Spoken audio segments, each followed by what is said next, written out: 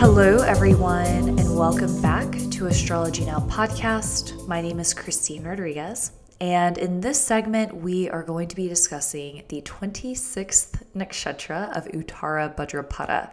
So this is our second to last nakshatra, and then we are to Revati, and then we're finished. It's been a super long series. I've really enjoyed filming it. I hope that you all have gotten something out of this as well. And thank you to all of my Pisces people out there who have been incredibly patient with this segment. So Uttara Bhadrapada runs from 3 degrees, 20 minutes of Pisces to 16 degrees, 40 minutes of Pisces. The deity for Uttara Bhadrapada is the serpent of the depths, which gives this nakshatra a lot of depth, a lot of hidden energy, a lot of mysticism. This is a very mystical nakshatra, a very spiritual nakshatra. The symbol is also the back legs of the funeral cot. So we had Purva Bhadrapada, which was the front, and now Uttara Bhadrapada, which is the end. And it's said that Purva Bhadrapada is almost like the state of death. And Uttara Bhadrapada is the initial state right after death. So it's like this very clear subconscious state. It's almost like a deep state of sleep. Uttara Bhadrapada is completely contained within Pisces, which is the 12th sign of the zodiac, meaning that it has a connection to the 12th house. And the planetary ruler is also Saturn. And Saturn is very slow moving. It's very pragmatic. It doesn't do things in a haste. It likes to be very still. Saturn is very meditative. So this nakshatra, it's very still, it's very clear. It represents being able to connect with the clearest part of our subconscious mind, beyond our thoughts, beyond our dreams. It's like that deep sleep state is the energy of Uttara Bhadrapada.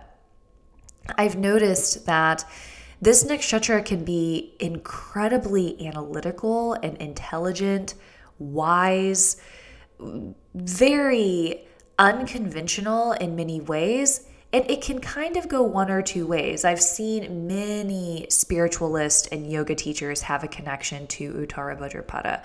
Astrology, mysticism, tarot, yoga, Kundalini.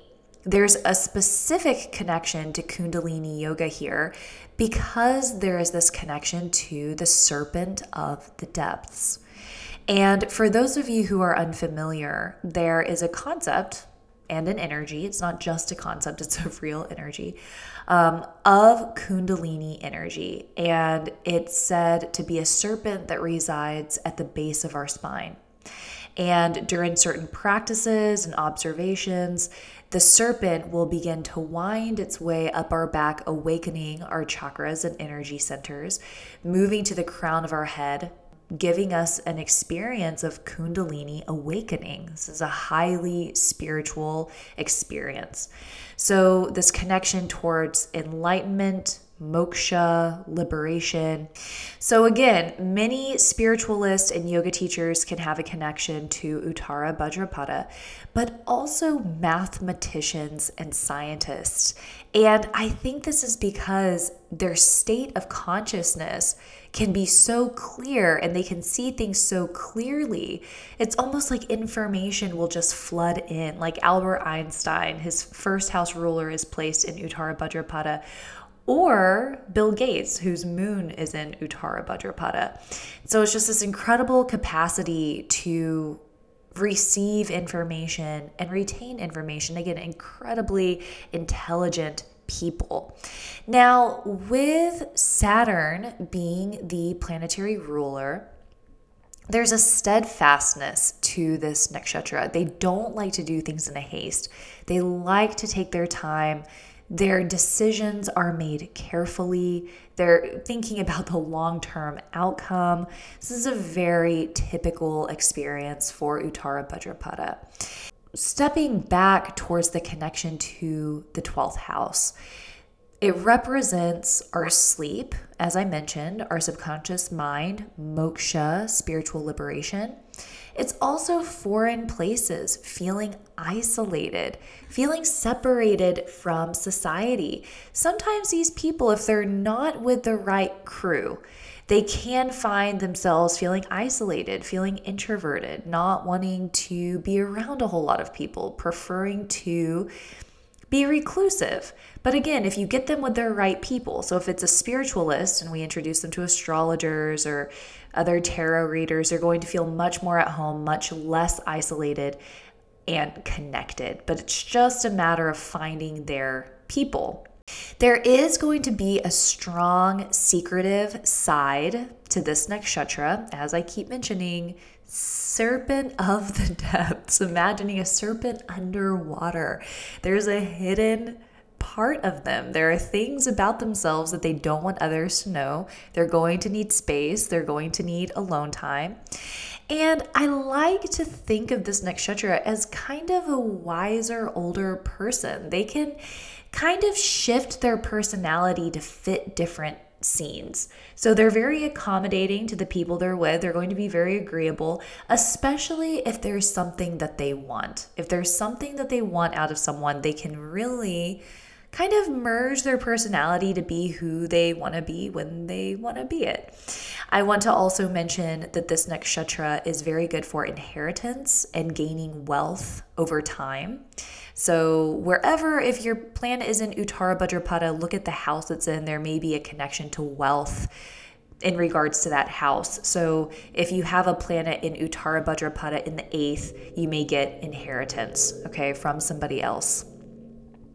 The last thing that I want to mention is that this nakshatra is much softer than Purva Bhadrapada. As I mentioned, whenever there's a Purva and an Uttara, the Purvas are more intense, the Uttaras are a little bit softer.